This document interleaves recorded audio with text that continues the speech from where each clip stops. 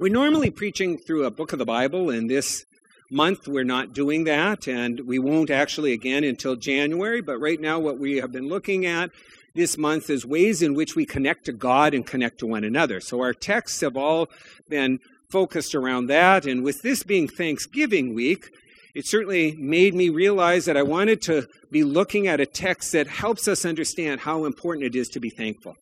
Gratitude is a choice every single day of our life. And so what I am going to invite you is, if you have your scriptures with you, to turn to Psalm 9. We're going to be looking at the first 3 verses of Psalm 9.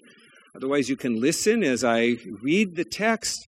Or if you have your smartphone, you can certainly go to something like Bible Gateway, where you can also look it up. I'm going to be reading from the English Standard Version.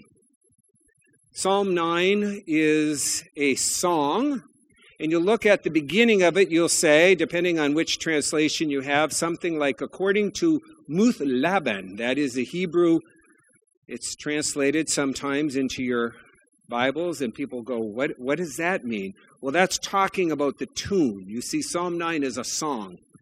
And so the psalmist, David, as he's writing this psalm, he's writing the words of a tune, or of a song, and the tune is lost, but at the time it wasn't lost, so he's telling people what the tune is. It would be sort of like saying, we're writing a poem, and it's going to be sung, and it's to the tune of Give Thanks that we just sang in worship. So the people would have known what that tune was when he wrote it, but we've lost the tune, and that's interesting, because we've lost the tune, but we have the words.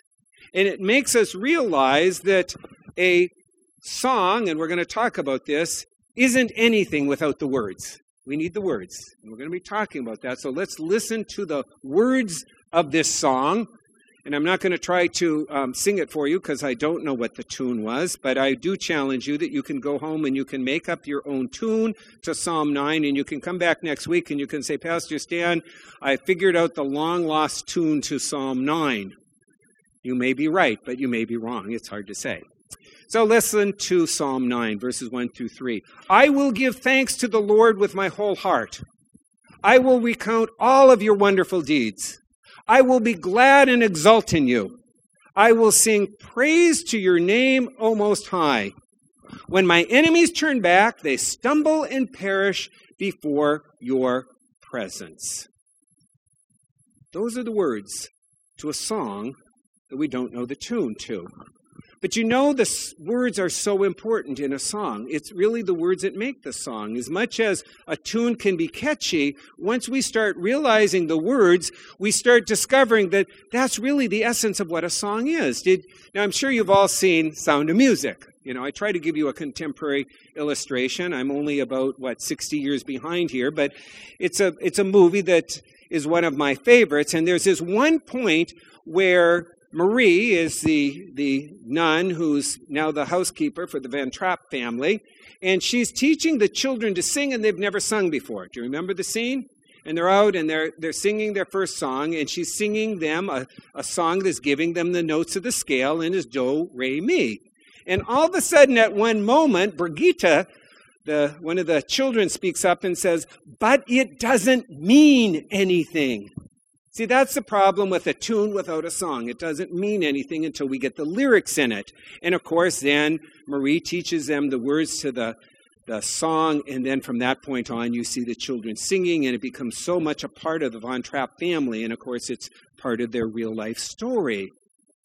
Well, the reason I say it is because I'm not going to suggest this morning that your life is a tune, but I am going to suggest that your life is a song. Hear the difference? It's not just a tune without the words. It's a song. And to be a song, that means it has lyrics to it. And what those lyrics are is going to make all the difference, because that's what means something. So let's think about our life. If your life is a song, Pastor Stan's telling you, you have this life song, what are the words to that song? How do you present yourself every day? What's your choice of what you think about when you get up in the morning? How do you come across to other people? If others were naming your tune, name the song of Pastor Stan, how would you name it? Or how would you name the song of your spouse or your children, your best friend? But more importantly, how would others name your song? What are the lyrics to it? Because here's the key that I hear from Psalm 9. We get to make that choice ourselves. It doesn't get assigned to it. It's not like all of a sudden we are created in this world and God assigns a song to us. We get to choose the words to the song that we sing every single day. And if we think about it as we go through life, how are people encountering us?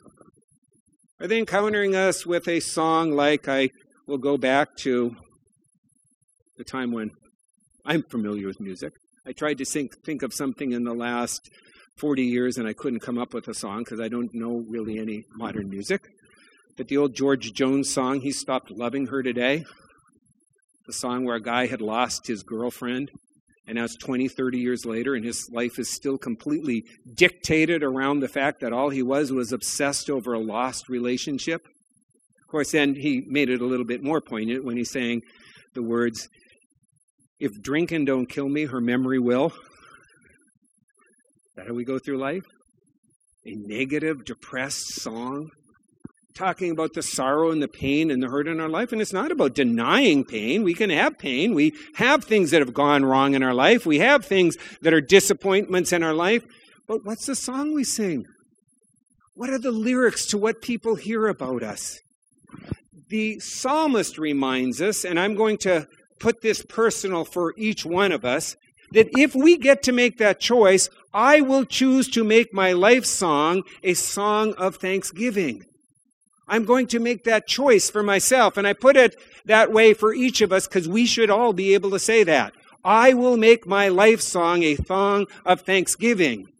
It's how I will choose to live every single day, to look at the things that I'm thankful for, the things that God has done, the things that are good, and I'm going to give thanks for it. Not just on Thanksgiving Day when I gather around with my family and I say, well, I'm more thankful than others because look at the problems others have. Sometimes we do that. No, that's not the point. I'm going to choose to be thankful and see the thanksgiving in my life.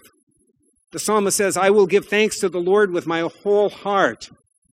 I will recount all of your wonderful deeds.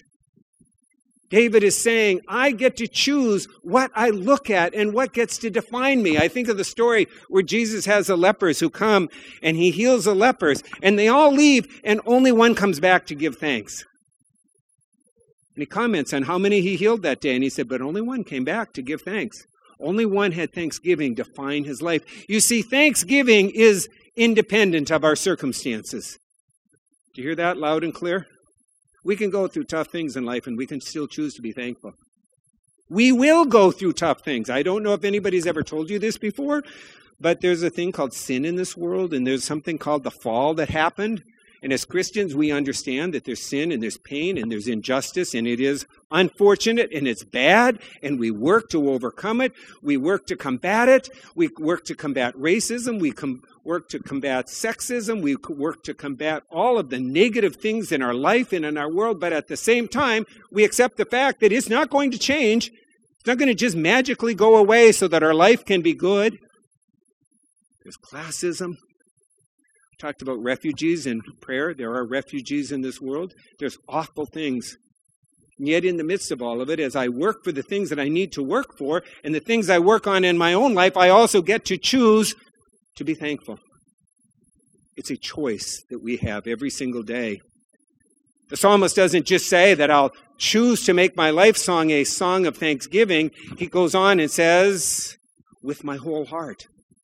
With every bit of me. I'm not going to do it 99%. I'm not going to be 99% thankful. The psalmist is saying, I'm going to allow my entire being to be thankful to God. It's the same word that's used in Deuteronomy 6:5, where we're told, how do you love the Lord your God? With all your heart, all your mind, all your strength. Every part of us, we will choose every day to be thankful.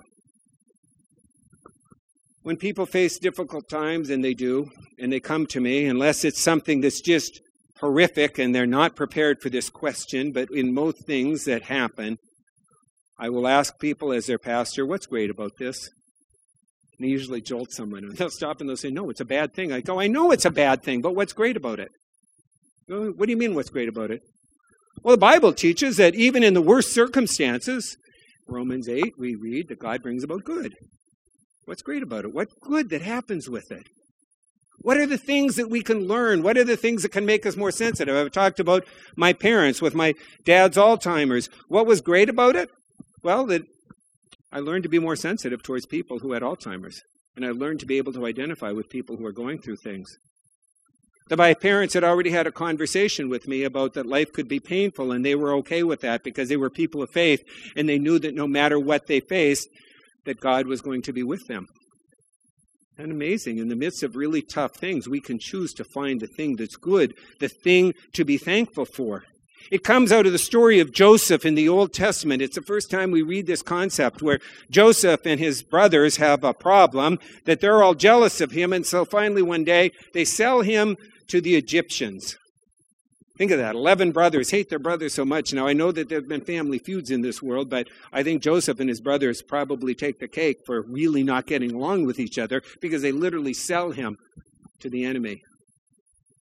And Joseph's life is difficult. His father struggles when he doesn't know what's happened to his son. The brothers feel guilt over their decision and their act, but now there's nothing they can do. And a long time passes.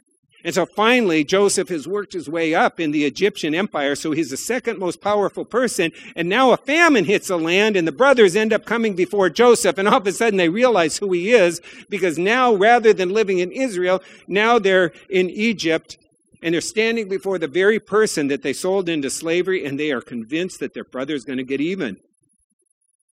But their brother has an attitude of thanksgiving. And he looks at them and he said, "You intended this for evil. You did a horrible, awful thing to me. You intended this to be the worst thing that you could have done to your brother. But God is sovereign and God is good. And God even took that horrible, bad thing and look at the good he brought out of it. God has used it to save many lives. And now he's the person who rations out the food and is able to even provide food for his brothers." You see, no matter what we face, the Bible teaches us, we get to look for the thing to be thankful for. We get to make that choice ourselves. As we entered into the pandemic, Pastor David gave a sermon, and I will never forget how he presented it. And he said, 10 years from now, please remember, when we entered into this pandemic, none of us thought it was going to last this long. We were all convinced this was just going to be a short thing. And it's certainly gone on a lot longer than most people expected. But he said, 10 years from now, there's going to be a kid who's going to go to college. He's probably going to be 18 years old. And the parents are going to be asked the question, do you remember 2020? And the parent's going to say, that was the worst year of my life. That was awful. It was a complete shutdown. I had to start working at home. So many things that I used to do, I didn't get to do. They made me put on a mask. It was difficult and painful. And the kid's going to be at college. And the teacher's going to say, welcome to college. And I'd like to all ask you a question. Would any of you like to recall the year 2020 and tell us what you remember? And a girl's going to raise her hand. She's going to go, that was the best year of my life. And it's going to be the daughter of that same parent. And she's going to say, why is that the best year of your life? And she's going to say, because my parents were never around. They worked far too much. And they were really never attentive. But that year, they were with me all the time. And I have so many wonderful memories of that year, of being together, of enjoying family time, enjoying things I could never have any other time.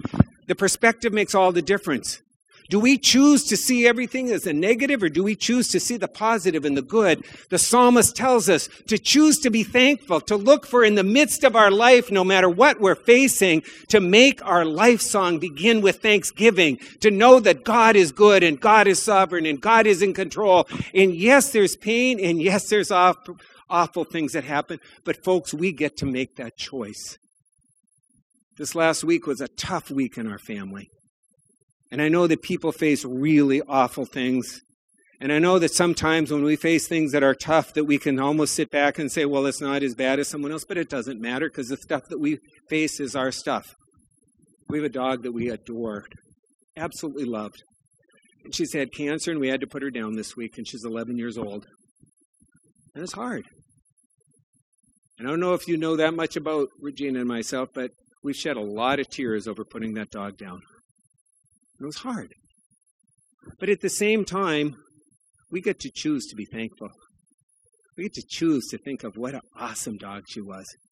We get to think about how that dog was so much better with our special needs niece than any other animal we've ever seen, and we get to laugh and think about that. We get to realize that as hard as it is to admit, we'll have a new puppy in our home and a new animal. And we wouldn't have had it if that dog hadn't passed away. So as much as that's painful and awful and difficult, we get to choose what to be thankful for. It's our choice in every single day with our life.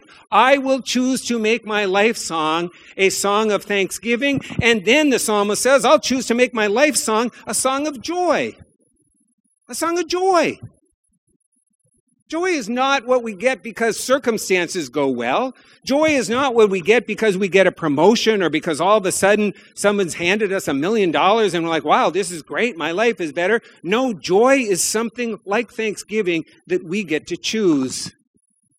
Verse 2, the psalmist says, I will be glad and exult in you. I will sing praise to your name, O Most High. The word exult literally means to choose joy. I choose to be joyous in God. I choose to realize that I'm a child of my Heavenly Father who loves me immensely. And no matter what I face, I can always pray to God. He's always with me. The Holy Spirit's living in my heart. I'm forgiven for the stuff that I've done wrong, so I don't have to sit around and ruminate on the negatives of my life. Again, King David reminds us, that's a choice. You get to choose your joy in life. You and I get to choose what defines us. The word for exalt is the Hebrew word shema, which means a feast. I get to choose every day to have a feast, a banquet, a celebration, the psalmist is telling us. Think of how much work it takes to put on a celebration. It doesn't just happen naturally. Now, let's be honest. How many of us are going to celebrate Thanksgiving on Thursday? You're just going to wake up in the morning and it's just going to be there? No, there's preparation. There's thought that goes into it. There's a turkey to be bought. There's stuffing to be made. There's desserts to be prepared. Because a celebration and a feast takes work. So too does joy. It takes work. I have to think about it. I have to make myself say, wait a second, why am I being negative? The psalmist tells me to take joy and to choose to let joy be part of my life song. And then he reminds us that it's not that I'm just joyous because I'm in denial, but my joy comes because of God's name. I'm a child of the King. I'm the one who serves the God who created it all, the God of this universe. In the ancient world, being able to call on the name of the King made all the difference. And if you really had power, you were a person who the king would literally give you his signet ring. You could take the ring and you could put the stamp of the king because you had his name. It's why in the Bible it tells us that God speaks and things come into existence because God's name is so important and God's word is so powerful. And so now in our life, what we get to do is we get to pray and call on God's name. When I lived in Rhode Island, there was a gas station that was right down the road from us, and the gas was really expensive there, and I could never figure it out. It cost $1 a gallon more than anywhere else. It used to frustrate me because I had to drive extra distance to get gas. I would never fill up there. One day my tank was almost empty, and I was coming off 295, and I realized I need to get gas, and I pulled in and stopped at the gas station, and the guy came out and was attending to me, and I said, "Are you the owner?" And he said, "Yeah, I am." I said, "Can I ask you a question? Why do you charge so much for your gas?" He said, "Oh, that's easy." He said, "I'm right down from Bryant College. I'm the only gas station in the area. Kids at Bryant College, your dad gives them their credit card. They don't really have to think about what they pay for gas."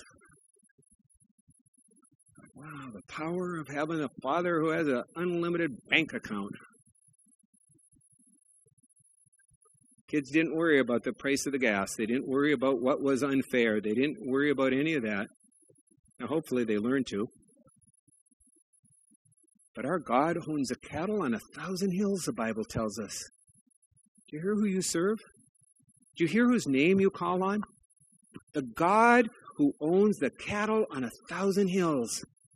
And I'm going to worry about the small stuff. I sweat all this small stuff every single day. Like the day that I was worried about the church and a woman turned to me and said, "Whose church is it?" I go, "What do you mean?" She said, "Whose church is this?" I said, "It's God's church. You don't have to worry about it. It's God's business, not yours." Whose life is it? It's God's life. You and I get to choose joy because we have God's name. We can call on God no matter what. 56 times the Bible tells us to call in the name of the Lord. Call on God's name. If I'm not accessing God's name, and I'm not saying, "Heavenly Father, Lord God of the universe, God who created it all, help me through this situation," then I'm taking it all on myself, and I'm trying to be responsible for it for myself. And no matter that my life song starts being pretty negative because I'm pretty limited on what I can do, and I can't take it all on because it's all too much for me, and it's all too much for you, and it's all too much for our families, and it's all too much for our country, but it's not too much for God. So we choose our joy.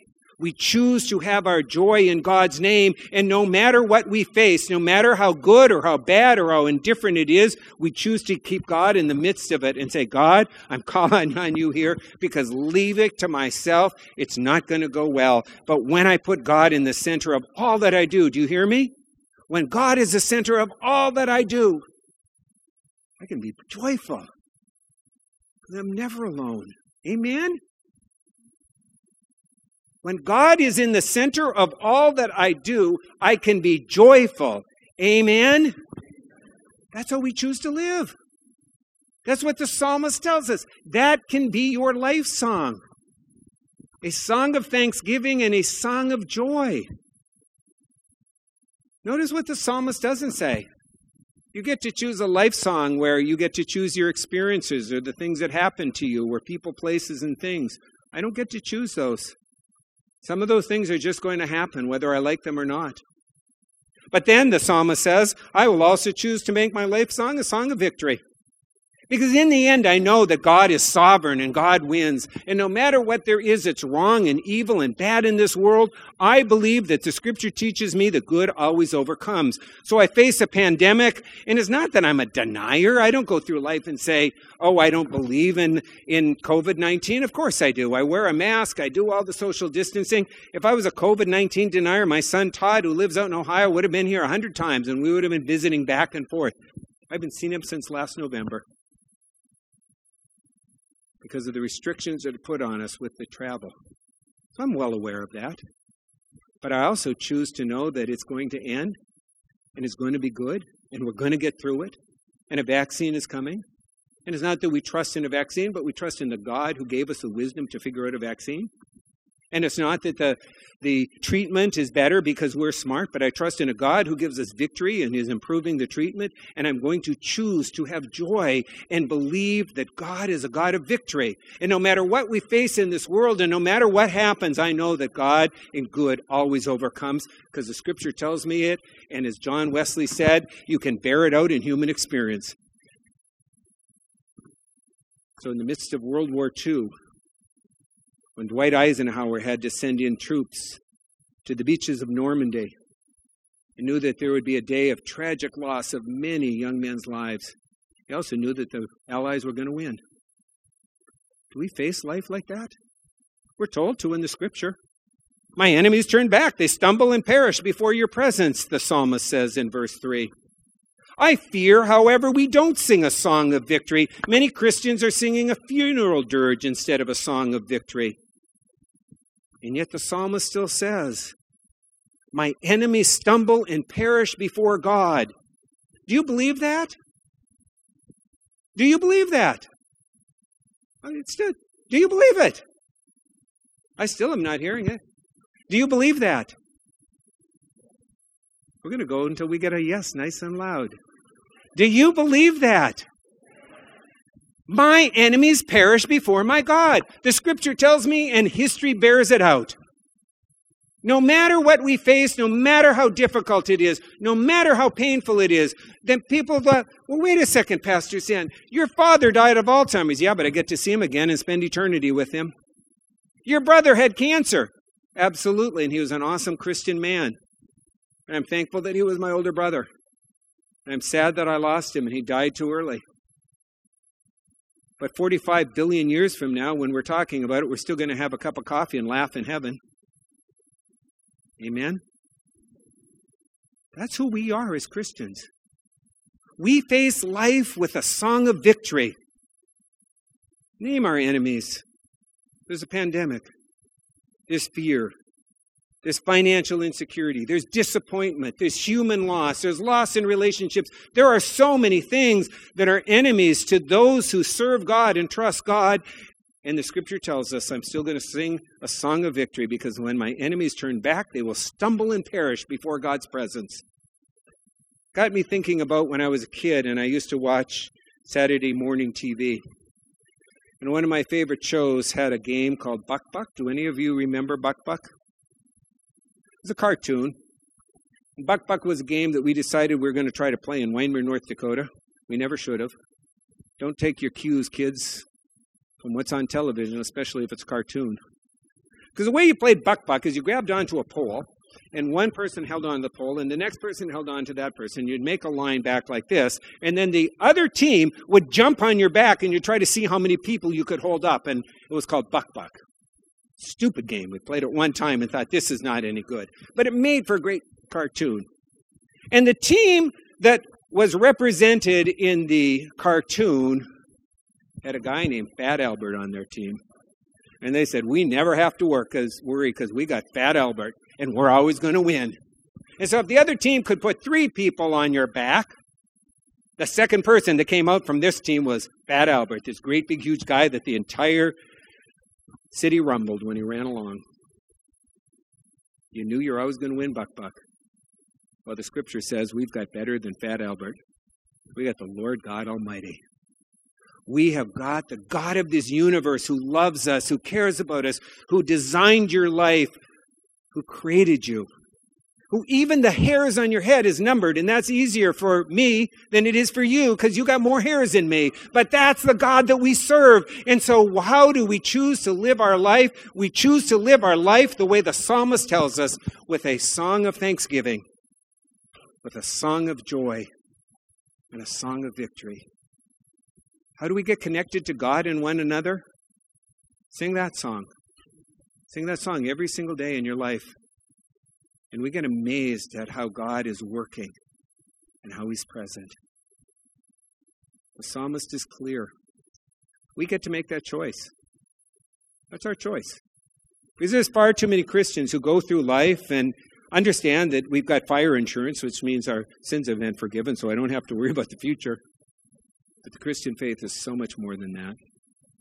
It's about allowing the Holy Spirit to empower us, to transform our lives into the people that God wants us to be.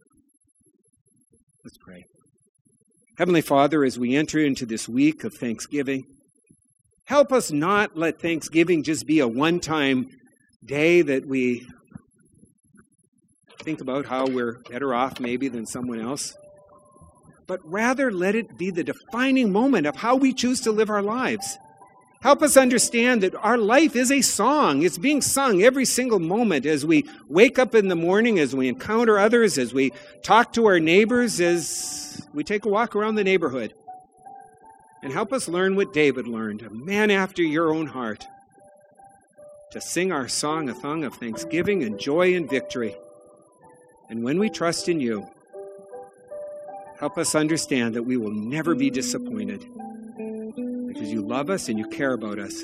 And it does not diminish the things that are difficult that we face. It allows us to face the things that we are difficult with a confidence and a boldness, knowing that you go before us and you are in every one of our actions. We thank you for your love and for your grace and for your goodness, and for each who have gathered here and others who have gathered at home and those who will be watching during this week to hear what you have to say to us through not my words, but through your scriptures. And we pray your blessing on each one of us. In Christ's name we pray. Amen.